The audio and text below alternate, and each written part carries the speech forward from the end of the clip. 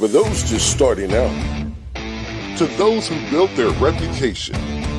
In the detail industry, navigating the course is a daily grind. This is Play-by-Play with industry professionals tackling topics and offering tips to help improve your game plan. Now, here's your Play-by-Play.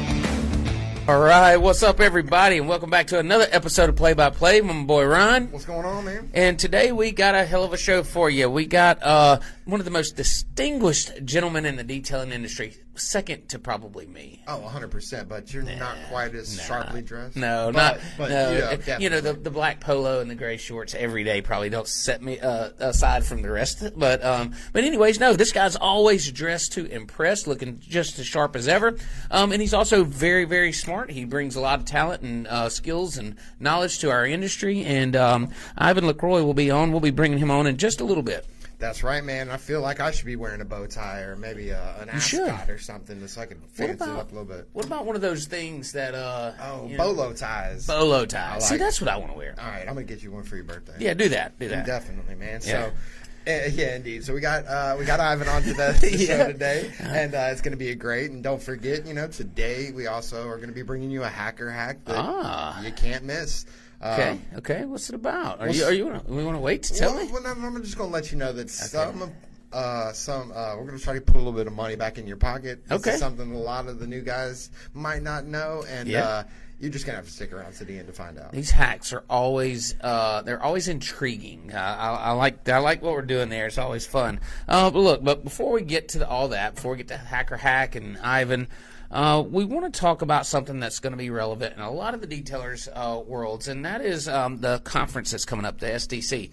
And what we want to talk about is, when you go to these conferences, we've talked about it a few times before, is to kind of, what to expect out of it and what you should do, like, to get the most bang for your buck. Right. You're traveling up there, you're taking off work, chances are you're paying for the hotel, the travel, and all that stuff, so you got money invested in it. Yep. How do you go get that money back out of it, and what should you do while you're there? Oh, are you asking me? Was that a question? Yeah. Because I was there last year, so I mean, that's me passing the mic, Ryan. I appreciate it like that. So we last year we were there.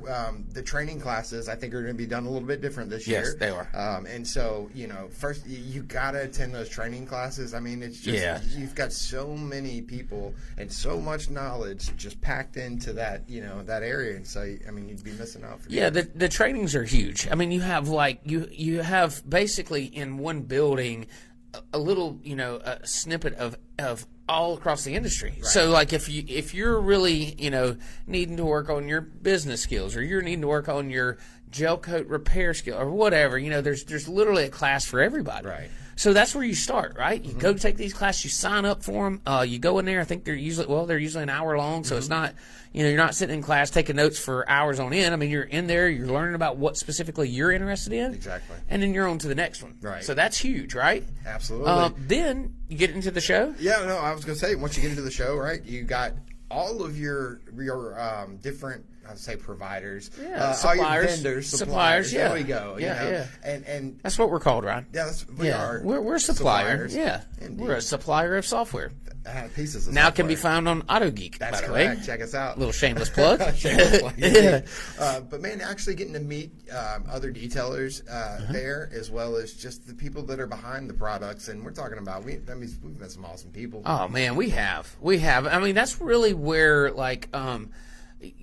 I was able to find people in our industry, because when you're detailing, it's so easy to feel like you're the only one that does this thing. You get isolated, you're trapped in your shop or in your local hometown, and it doesn't seem that big. But you go to one of these events and you see a few thousand other people that do exactly what you do, right, that struggle the same way you struggle, that fight the same fights you fight. It's motivating. Absolutely, and the Southern Detailers Conference is 100% detailing. Yes, yeah, and I think that's the only conference that's a bigger conference like this that is specific to detailing. Yeah. So I mean, to have all those people in one place. Now, a lot of these guys, you know, they tend to watch. Well, of course, we're going to watch YouTube videos when we first start out. We're going to start, you know, getting knowledge any way we can. And of course, you see these people on Facebook, and you know, it's almost like you idolize them a little bit, right? Because they're up here on this level. Yeah, I can't relate. You can't? Oh, see, every time I watch our podcast, I just look at you. No, but you're absolutely right. You see these people that you've put on maybe a pedestal. Sure. And now you're in front of them. Yeah. Now you're shaking hands with them. You're meeting them. And listen, guys, they're human. They're just like me and you. And so you're able to talk to them one-on-one and really humanize that, you know, that experience or that person that you have somewhat kind of, like you said, idolized. And it's really cool to see how, you know, down to earth most of these guys are, 100%. Guys and girls are. And I think that it's a great way to start networking within our industry. Mm-hmm. You know, and listen, if you're shy, if you're an introvert, right, you know, you can kind of do this thing at your own pace. Sure. You know, you walk around from booth to booth. You don't have to be like Mr. Popularity there. Mm-hmm. You can go have the experience and really not have to be that involved, because each booth offers its own little thing. You can go around there and kind of, you know, just ease through the show at your own pace, but still get all the value out of it. I always think of Chris Wilkins from So Fresh and So Clean. Clean. Last SDC. Yeah. I mean, I don't know if you remember. That man was on a mission. He hit up every single booth. He was. He took in every bit of knowledge. I mean, he was just a sponge, absorbing everything he could get his hands on. He was, and man, he actually won Mobile Detailer of the Year. Yep, sure did. Last year, and dude, he was. I mean, you want to talk about cool? Now he's a cool guy. No doubt. He went up there and he had his watch on and the shoes on, and you know, just he was distinguished. I guarantee. A different distinguished than Ivan, but definitely distinguished. That's right. Yeah. And he won't let us down this year either. I'm sure he's going to come completely flossed out. And there was a moment where I saw you kind of you know, fanboy out a little bit. Oh, really? Yeah. You tapped me and said, "Hey, look, that's Mike Phillips." And he's like, "Hey, oh man!" I was like, I did. It was great. It was great to see that, because you know. Well, and I mean, listen, let's be real. Like a lot of these guys, like if you've been detailing, especially 8 or 10, 12 years ago, when there wasn't that many trainings and like there wasn't as much information at your fingertips as there is now. You look to people like Mike Phillips that were writing these forums and things and had some YouTube videos going, and that's where you got your information from. Right. So you literally put them on a shelf, like on a pedestal, sure, because like you're like, oh my, oh yeah, they have problems getting the stain out of the carpet too. Like let's watch this, you know, and so that's where that comes from. And when you finally get the chance to meet him and you realize, hey, this guy's just like me or you. It's really cool, but definitely, you know, a little starstruck at first. I think we had him on our podcast. We did. That's right. Fortunately, I had like 46 Michelob Ultras and like 400 shots of peanut butter whiskey.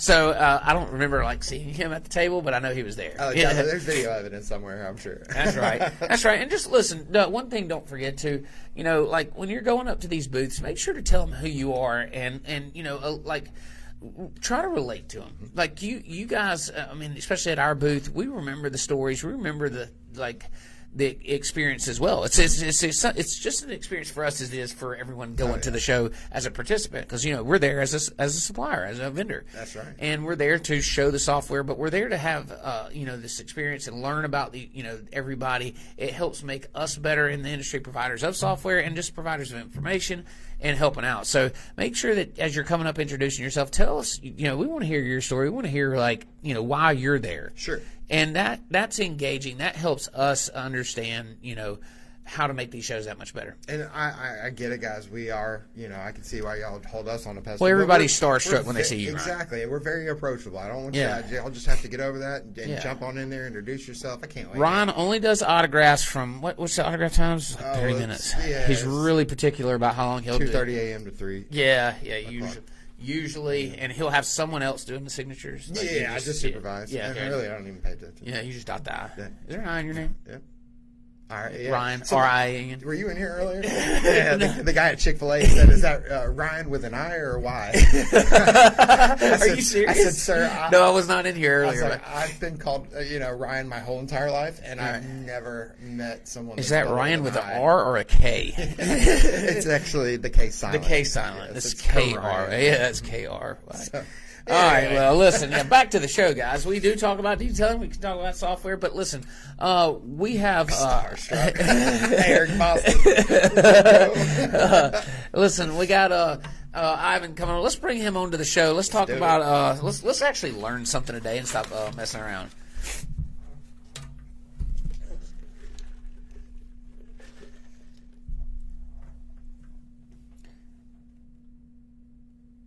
Uh-oh. Is he may be on, but maybe we can't see him. Ivan, are you there? Okay, no problem.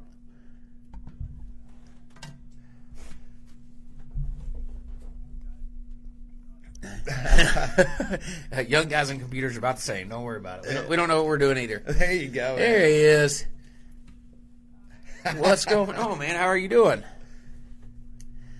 Yes, sir. Yes, sir. Fantastic. So, yeah, man, we're going great. Just ready to get this show going. Just wanted to talk about something that's very obvious to most is I feel like you are one of the most distinguished guys in our industry. Always dressed to impress, always looking nice with the bow tie.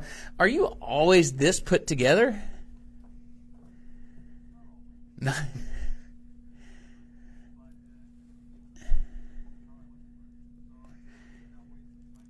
Yeah. I am and what how I like to dress. So not trying to impress anyone, just being myself. You said since high school? That's been the look? Yes. Oh, man, wow. That's awesome. It's a great look on you. I love it. I'm listen, my style or my fashion is minimal at best. Like, I'm usually the least coolest person in the room, period. And so, like, I really look up to you guys that can pull this kind of stuff off. And, like, if that were in my closet, I would be like, I wouldn't even know where to start. I'm like the black polo and gray shorts kind of guy. But definitely recognizable. Well, this is easy for me. I just reach into the closet and reach into the drawer and mix and match. That's so cool, man. So before we jump too far into it, the Detailers Business Academy we're going to talk about here in just a second, and your influence on the industry. And so, can you give the listeners some background information on your 30+ years in detailing and how you became the influencer that you are today? Well, I don't consider myself an influencer, but thanks anyways. And as far as the 30+ years, it's actually 40+ years now. So wow. I've been in the industry a little while. Have done everything from develop products, working for chemical companies, working for tool companies, product companies, as well as running my own businesses, up to and including a franchise operation with 26 locations. And currently I'm semi-retired, enjoying life, and just helping detailers become entrepreneurs. And that's awesome. So when I got into the detailing industry, it's been it's been over 10 years now. I kind of the same.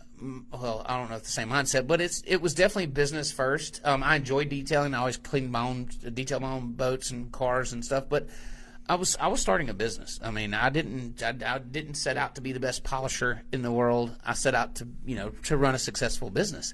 And I think that's the opposite way that most detailers start. A lot of detailers start. They want to be, they're hey, I love detailing. This is what I want. I want to be the best detailer around. I want to be, the best polisher around.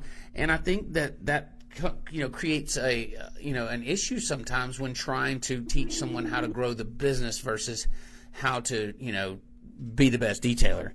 And I was just curious. I feel like you kind of have the same take and use that in your academy to teach the business side of things. Is that correct? Yeah, definitely. Anybody can polish a car. Anybody can wash a car. Everybody can clean an interior. Satisfying the customers is the hard part. And that's right. Balancing that, that customer satisfaction versus profitability versus your ego is where it really comes down to, are you successful or not? And success does not mean monetary. Success is whatever you want it to be. I had an employee that by giving him Friday afternoons off, that was the best thing I could have ever done for that employee. He wouldn't have cared getting $20 an hour more. It was, I have my Fridays off so I can go to the races. Yeah. And I'm glad you bring that up because, when we talk about success, we talk about it a lot. it's not always about money. And then for me, and I've said this numerous times, it's really nothing about money to me.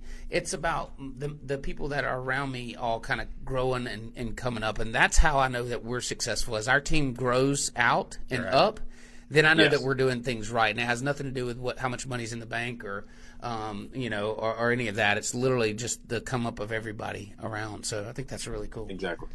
Absolutely. And so now, being in the industry for 40 years, all right, you've seen a lot of changes, I'm sure. So when did the kind of idea for the academy come to you, and when did you just kind of recognize that there was this difference in, the mentality of detailers concentrating more on, the polishing aspect of it and losing focus of the business part of it?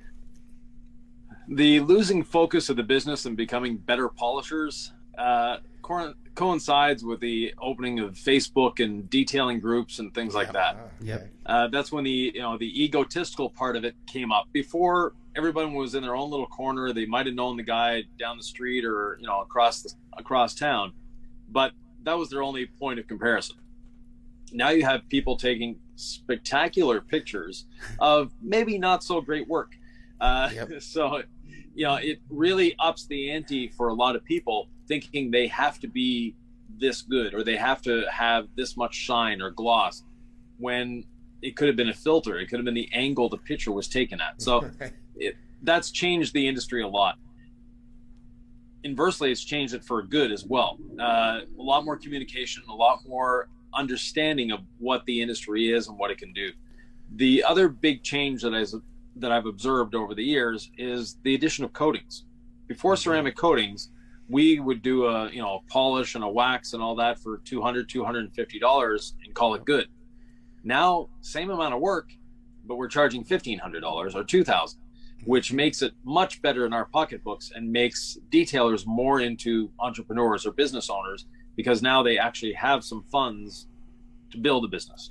And that's where we're seeing, multi-million-dollar shops and all the investments taking on, and people owning their own land and owning their own shops, which to me is spectacular. Yeah, and I can definitely speak to that. So when I started, and I had sold another business, and I'd kind of gotten to this business as, I'll do this thing and we'll see where it goes.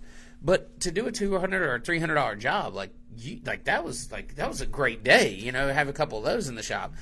And then to go, as coatings started to come out and we realized that ticket prices were climbing and we were able to charge professional rates, it was really an eye-opening experience as to how big this business could really get.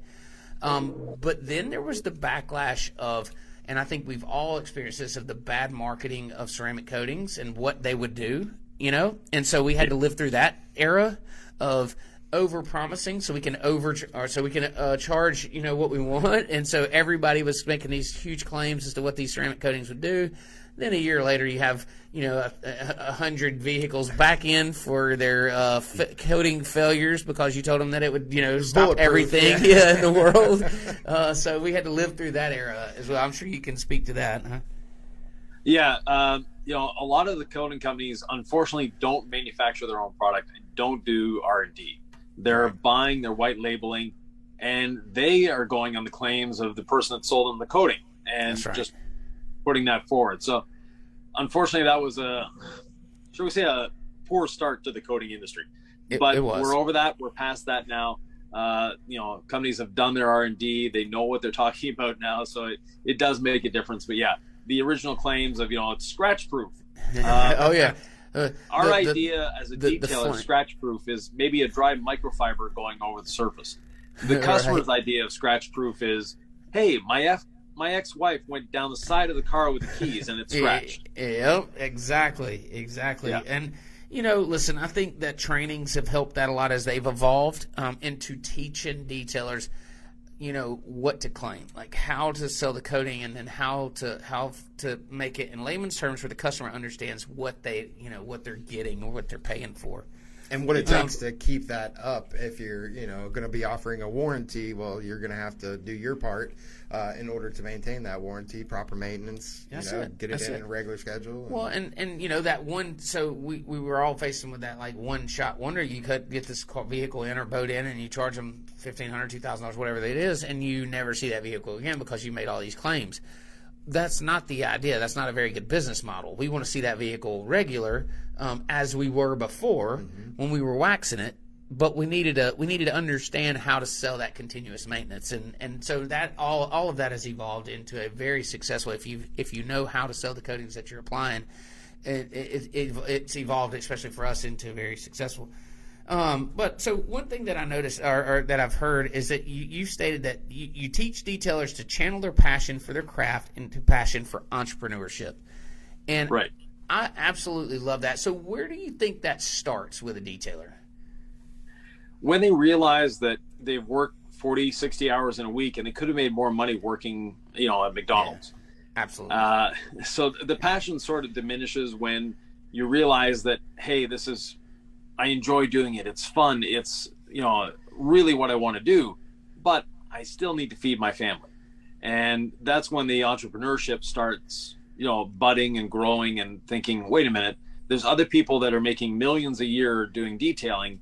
Why am I struggling to make ends meet? And that's when they start investigating the other side. The cost of entry to become a detailer is extremely low.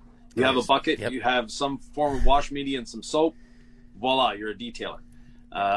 So the people aren't entering it with great business knowledge to begin with. I started it as a business, and you mentioned as well that you started it as a business venture. Absolutely. And that gave us a leg up on our competition. That started as a passion thing. Now, I'm a passionate car guy. I've had over 60 cars so far, and keeps growing. But nonetheless, it's not where we make our money. It's not how you can retire. It's not how you can make investments, things like that. Sure. And listen, like, there's no better way to learn something than have to learn, right? So if you're out there working, you got bills coming in, and you're doing all this work and you're barely scraping by, or maybe not even making enough to pay the bills, you got to figure it out. Right. Or either you're going to get out of the business and go back to work for somebody else. And so, it's a very humbling and eye-opening experience to be at that point and go, okay, I'm working my butt off here and I still can't pay the power bill. Right. There's a problem. Where's the hole in this? Where's the hole in the boat? And so, people like Ivan and that can teach you how to go, okay, here's what you need to be focused on. You can be a great detailer, but you've got to be a businessman at some level in order to make this thing work. Yeah, absolutely. Yeah. And working hard is the easy part. Hardly working is the hard part. Absolutely. You got that nailed. Yeah. Oh, come on now. Wait a minute. What was that? So, I get the pleasure of seeing a lot of, talking to a lot of detailers, and one thing that I have noticed is pricing is all over the place. And, yes, it's very, regions have their own, but I mean, there's guys out there that are literally taking anything that comes to them, because they need the work. And then you have other guys that are, just charging, very high rates and maybe not following up through with your maintenance and everything. I mean, Sure. So what do you do, or what do you think that you need to take into consideration when it comes to coming up with pricing for your services? Well, first of all, you need to figure out what your cost per hour is to run your business, and you can't go below that. Secondly, go out to buy a Ford F-350. No matter where you buy it in the country, or we'll take a car that's all over the world, a Volkswagen Golf. Go out to buy a Volkswagen Golf. It's the same price everywhere. In fact, in some countries a little more than others, but generally speaking, it's roughly the same price. Detailing should be the same way. When you go to your mechanic, it's pretty much $100, $120 an hour everywhere you go nowadays. And for detailers, it varies anywhere from $30 to $200 an hour. Yep. Meanwhile, the detailer that's in a shop-based situation has the same expenses as a mechanic or as a body shop. The electrical utilities company doesn't go, oh, he's a detailer, we're going to charge him less per kilowatt hour. Oh, absolutely. No. Your insurance company, same thing. And if you're a detailer, you're probably paying more electricity than a mechanic because we actually have lights in our shops. So there's a lot of things going on that detailers really need to experience what they're worth and figure out what they are worth. And unfortunately, a lot of detailers, I did a training in Poland a couple of years ago, actually 5 years ago now, but there's like 50 detailers there, and not one had a car that was worth more than maybe $20,000 or $25,000. But you ask them, what's the last 5 cars you did? And things like BMW, Maserati, Bentley, Mercedes, all come into play. And you ask them, well, what's the common denominator amongst your customers? And most of them realize that their customers are entrepreneurs. They own restaurants, they own hair salons, they own factories, et cetera, et cetera. Right. So as a detailer, you're also an entrepreneur. You should be charging the same amount of money to live the same lifestyle that your customers are. And, for us, our shop, we're in a last shop I had, not depressed, but, not necessarily the richest area in the world. The average income was about $28,000 a year at that time. Wow. The customers coming into our shop to get coatings were driving Honda Civics and Ford Focuses and Volkswagen Golfs, things like that. Meanwhile, my employees were driving BMWs and Mercedes. Why? Because I paid them well so that they could afford to buy a house. They could afford to send their kids to school. They could afford everything they needed. And I did that because I had efficiencies built into the company, but also the pricing was set up so that, yes, I could be profitable. That's right. And I think a lot of detailers let the customer dictate their worth, like and that's not the case. The customer doesn't know you. So when I cringe when I hear people say, well, the customer's not willing to pay that. Right. Okay, well, does the customer know how much it costs you to do this job? Like, so how can you rely on the customer to tell you what they're willing to pay? If they're not willing to pay what you need to charge, then that's not your customer. That's absolutely flat out, right. And there's nothing wrong with that either. There's nothing wrong with the customer not being a great fit for your company. You just have to find that early in the game and not later. But absolutely. So efficiency and profitability, those are topics that you mentioned in your sessions. Why do you feel these two in particular are significant to detailers, efficiency and profitability? Well, first of all, efficiency breeds quality. The more efficient you are, the more systems you have in place, the higher quality you'll put out because you're repeating the same processes over and over. Right. It only gets better. As far as profitability goes, that is the key to proper customer service. If you are not profitable, you won't be there to serve your customer again when they need you. So you need to be profitable. And like you mentioned, nobody negotiates a price with just about anybody else. You don't go to your mechanic and they say, "Oh, sure, the job is $299.95," and you go, "Yeah, but I only wanted to spend $150." No, nobody does that. Right. And it should be the same with detailing. And I had a way, basically, to thwart customers a little bit when they would ask for a better price. Let's say I quoted them $2,500 for a job. They say, "Well, can you give me a better price?" Without missing a beat, of course, I'm willing to go up to $3,500, but more than that, I feel like I might be taking advantage of it. That's great. That stops negotiations right there. Basically, right. I know my worth, and it's not worth it for me to do a job that's under my cost of operations. Sure. If it costs me, $100 an hour to operate my business, there's no way I'm going to do a job at $95 an hour. Now, bring me a job at $300 an hour, I'm all over it. But the under my cost, I might as well sit at my desk and do marketing than actually do that job. Or bring my truck around and do it. If it's gonna cost me money, let's do mine. Exactly. But listen, your answer to negotiation is far better than mine. Mine is always so we have a list of services and this is what we're providing. When we give an estimate, we break it down, and they ask for can you do it cheaper or whatever that may be. And I say, which one of these services do you want to remove? And then I'll tell you exactly how much that'll knock off the tab, and then it kind of changes the mindset of, I have to take less if I pay you less.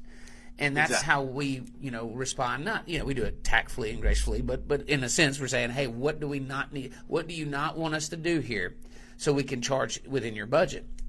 And it usually stops that in its tracks. But I like the higher price is the better price. I'm probably going to have to adopt that at some point. Yeah. Go ahead. No, go ahead.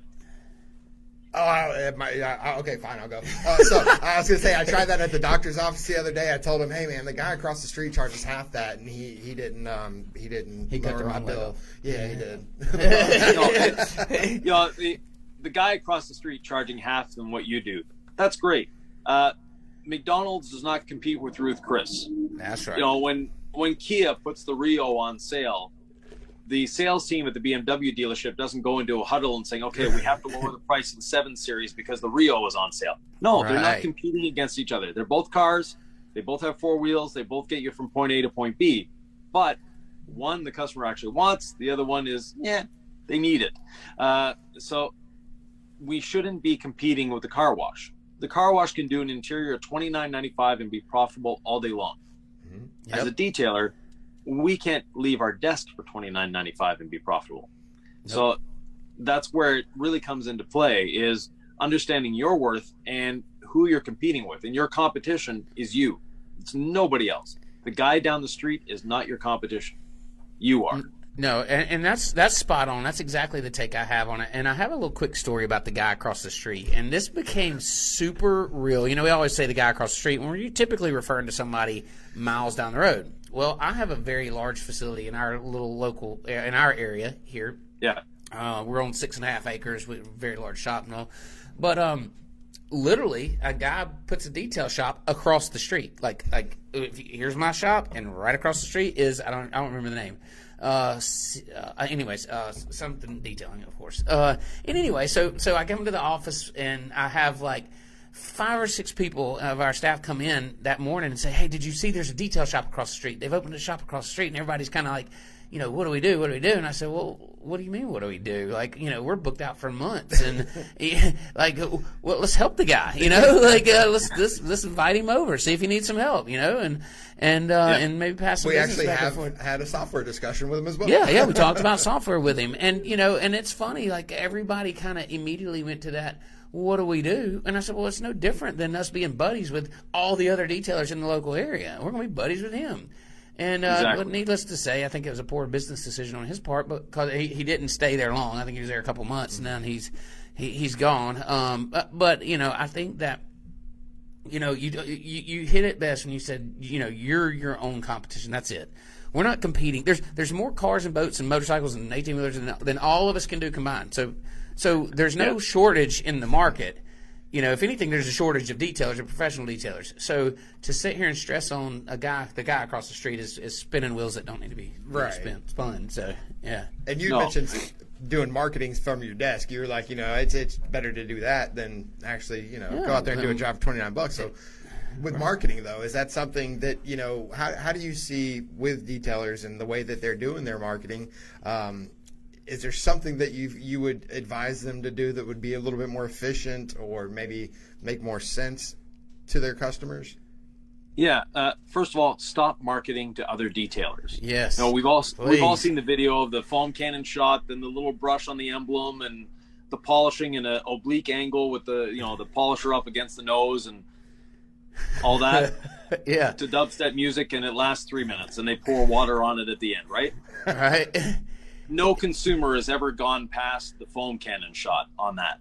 Now, other detailers are sitting in front of their computer with a box of Kleenex, but the consumer is not.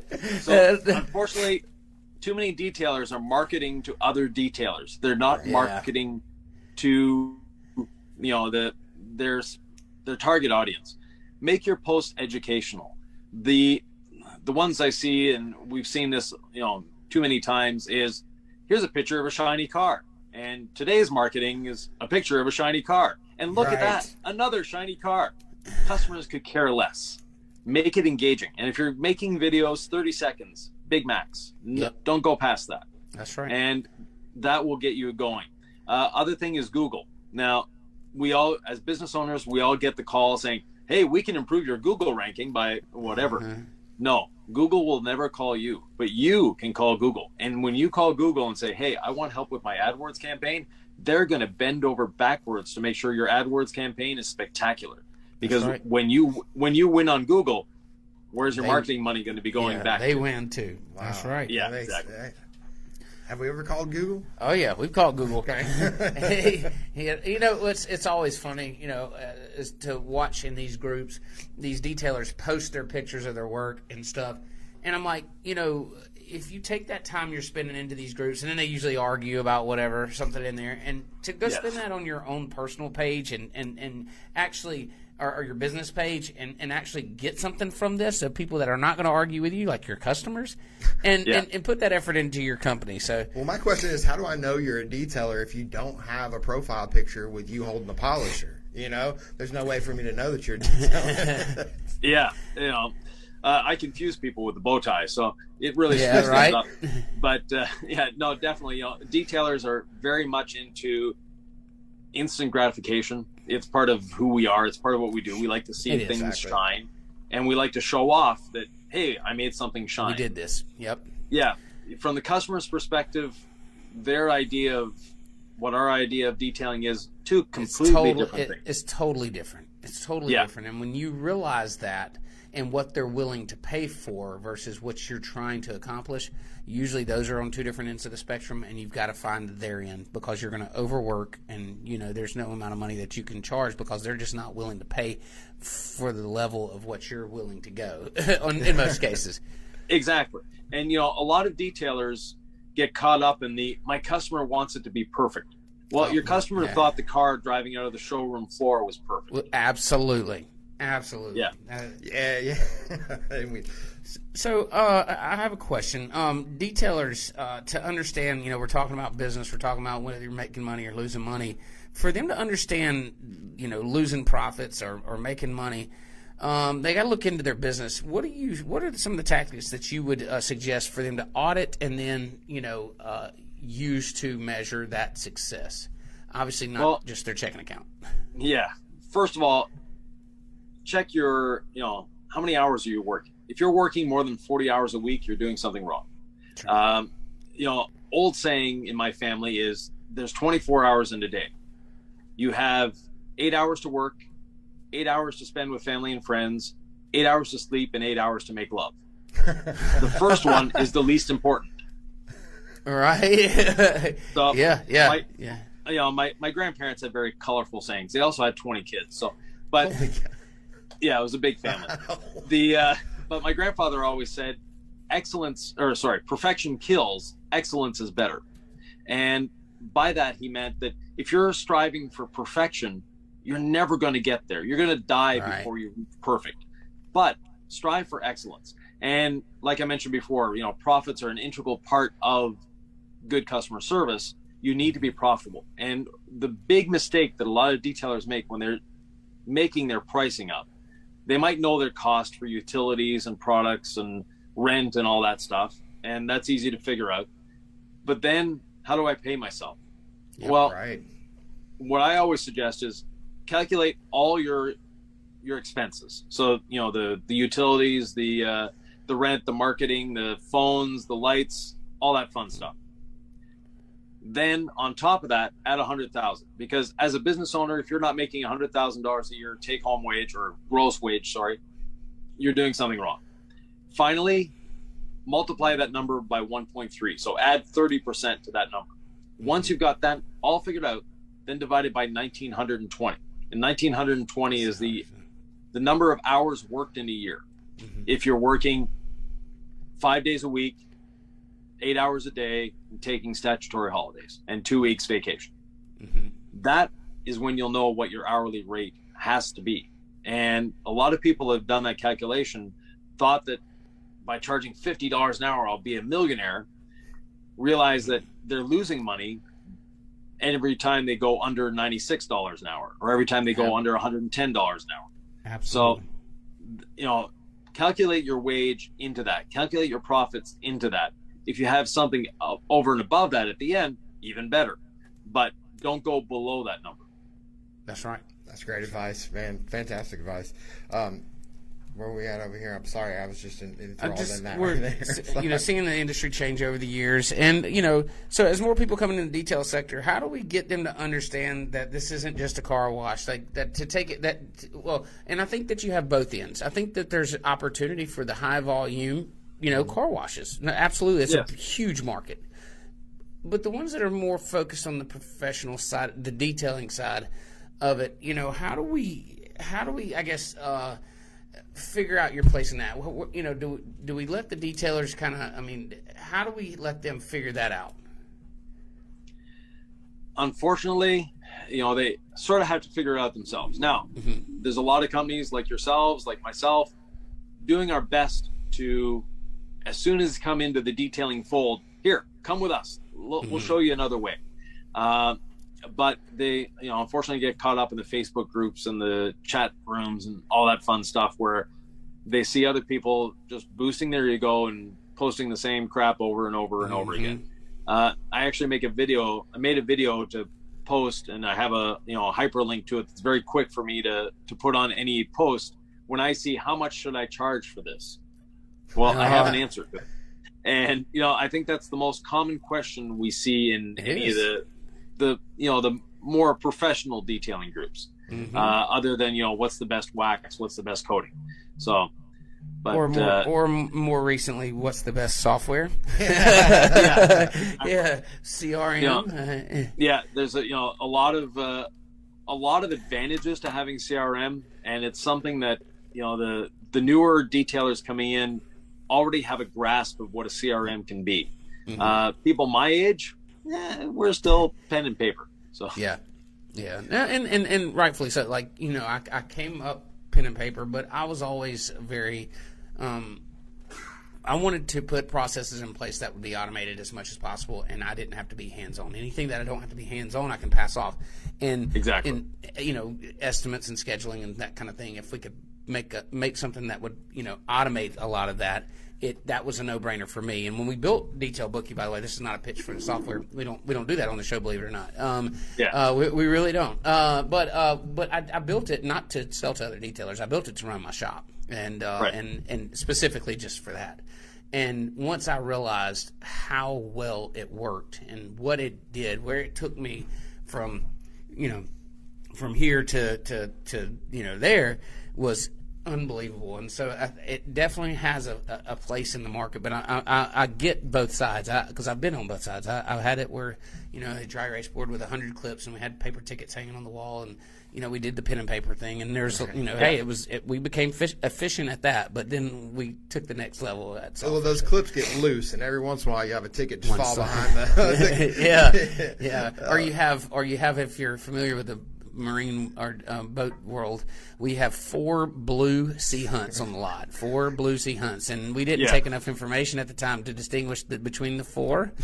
And so it's like, okay, we have a ticket here for a blue sea hunt. Let's go ahead and start that one. And we look up, and there's 4 of them, and they're all identical. And we're like, oh shit, what do we do? Call the owner and go, so which one of these is yours? Write your initials on it somewhere that I've been able to identify. Going through the registration, trying to figure out who owns what. Yeah, exactly. And one thing that actually can become a marketing opportunity as well. What I used to do, and if you don't have employees, I really suggest you don't do this. But if you have employees and you have a customer that's a good potential for coating, simply take a 1-year coating or a 2-year coating. They're inexpensive. They're just as easy to apply as a wax. And we would just put the coating on the car. But at the same time, we tell the customer, my technician accidentally put a ceramic coating on your car. Now, if you don't like it, call me back in 3 weeks and we'll remove it and replace it with a wax. Nobody ever called to replace it with a wax. Nope. They called to book another vehicle and another vehicle and another vehicle. So that's right. We stopped offering wax about 15 years ago.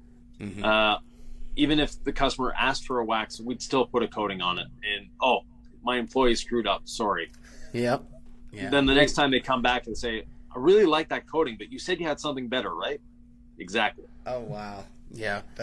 We've done similar, in the years past, and you think about all the things you do to, just to get the word out or show people how well something works. And it's funny. I don't think I've ever blamed it on an employee, but we've definitely done by the way, we accidentally did this and really just to watch and then immediately, I mean, the payback's almost immediate, when you put that out there.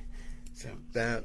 And so with all the YouTube trainers out there, these training classes are popping up all over the country. I mean, there's it seems like there's one every single week somewhere.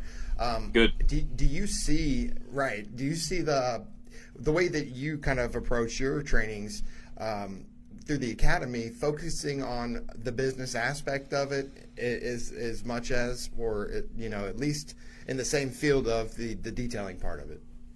Well, when I do the hands-on training, so I do one-on-one coaching, over Zoom or a phone call.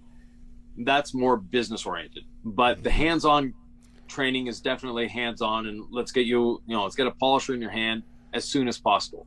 I don't like the lecture style of teaching.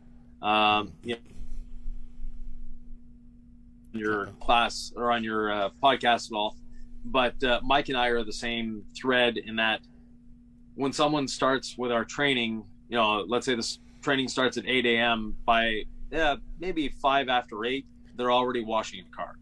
Yes. There's none. Yes. There's no blah blah, none of that. But my training, I go a little differently. So yes, I attract detailers into. I'm going to teach you how to wet sand. I'm going to teach you how to polish better, all that fun stuff. But my goal is to make them into entrepreneurs. So all the time I'm teaching, I'm also explaining why we're doing it this way. How can this benefit your business, et cetera, et cetera. And I normally do a 2-day training. So the first day goes from 8 a.m. to somewhere between 10 and 11 p.m. And the reason I go that long is from 8 till 5, we're hands-on.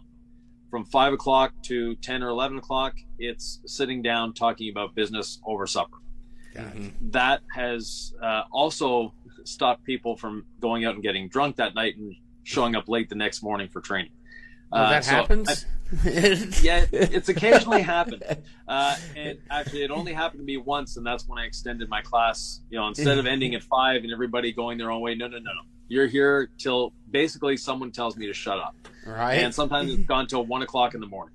Wow, and then the next morning, we start at 8. By 5 o'clock, everyone's heading home. But the whole goal of it is to show them efficiencies in ways that they've never seen efficiency before. And so the hands-on portion, yes, it's about polishing. It's about making paint as glossy and as perfect as they can. But at the same time, it's how can you do this profitably? How can you satisfy your customers in the way you're doing it? And then, always relating it back to marketing and sales and customer satisfaction. So. Yeah, and I love that, man. Talking to you, it's nice to speak to someone that talks the business side of things instead of how perfect paint can actually be polished. Because as fun as that sounds, that doesn't pay the bills a lot, and so it's nice to speak with someone with the same ideas and all, and definitely look up to you, and appreciate you coming on the show, by the way. So if someone was interested in your trainings, how would they go about finding you? Well, on YouTube, they just have to look up Detailers Business Academy. Okay. I also have a Facebook group that's Detailers Business Academy, and then just my name. You can look on LinkedIn, on Facebook, on Instagram, on. So you can be found pretty much anywhere. Whatever platform. Yeah, I'm not hard to find. Have you made it to TikTok yet? Omnipresent. Oh, I'm sorry. Have you made it to TikTok yet? Yes, actually, really? I haven't. My bus is on TikTok. Okay, so, yeah. As you know, I live in a tour bus. We travel in a tour bus, and the bus has its own YouTube channel, has its own TikTok, has its own Facebook and Instagram. Personally, I'm not on TikTok because it would just be a talking head and it'd be boring. Yeah, same here. Well, listen, like I said, I really appreciate you coming on, Ivan. I've looked up to you for a long time. It's glad to finally meet you, I guess, face to face in our virtual world, and talk business with you, talk detailing with you. So appreciate you taking time out of your busy schedule to come on here and shout at us. Thank you very much. Hey, thank you. All right, we'll see you soon. So, man, what an awesome guy. That's your kindred spirit, wasn't it? Yeah, man. He gets it. Yeah, he gets it. I love that. And I hope detailers stuck around and to listen to all of it. They got to flip the switch. Yeah. The switch has to be flipped if you want to be successful with it and grow it past just the owner operator style. I think that you could you could detail by yourself. And kind of limp through and make it without having much business experience or want. But if you want to grow anything past that, you really got to understand the business side of it. Yeah, and when he said he kind of gave you the figure of what you should be making, it's like $100,000 a year. I wanted to ask him what the going rate was for software salesmen. Yeah. But we didn't. 15,000. Well, man, that was a lot of fun. Yeah. But this is my favorite part. What time is it? That's correct. Or hack. All right. Of course, it's hack or hack. That's right, guys. So today, most detailers start out washing and rinsing cars with a garden hose. But when you know better, you do better. The garden hose uses 10 times the water of a pressure washer, so it just makes sense, right? Sense, Donna. See what you did there. So go get yourself, switch to a pressure washer. Look at this. Oh. No, this is great. This is great. So what we have here, Chris, is showing the difference in Chris, by the way, is an awesome guy that puts together our videos for Hacker Hack, and he's doing a fantastic job with these. But showing you the difference between regular water pressure and a power washer, and you can see there the tip. A lot of people say, well, the pressure washer is dangerous. You can see that our tip fans out very wide, and so it doesn't allow much direct pressure, which would cause, which minimizes our risk. Now, disclaimer, you can still peel paint, you can still burn plastics or cut plastics, you can still mess stuff up. Be careful with a pressure washer or a power washer, because you can absolutely get too close. You can absolutely peel paint. Hey, thanks for coming on, Ivan. Thank you so much. You can absolutely mess things up. However, when we talk about efficiency and we talk about things that help you, hacks, power washer is a no-brainer. One other thing, though, make sure that tip is pushed into the gun all the way. If you've detailed for any length of time with a power washer, you probably had this happen to you. You shove the tip in it and squeeze the trigger, and the tip shoots out at like rocket launch speed. And if it's aimed towards the car, it's going to hit, and it's going to ding, and it's going to chip the paint. It's going to happen. I promise you. So make sure it's pushed in all the way, and always test it down towards the ground. Smart. If it pops off, it hits the ground. No big deal. That's genius, man. Well, that's what I do. I'm just here for the brains. Every day, I'm the brains of this I learn operation. Something new. Well, there's no doubt about that. I hired you from the neck down.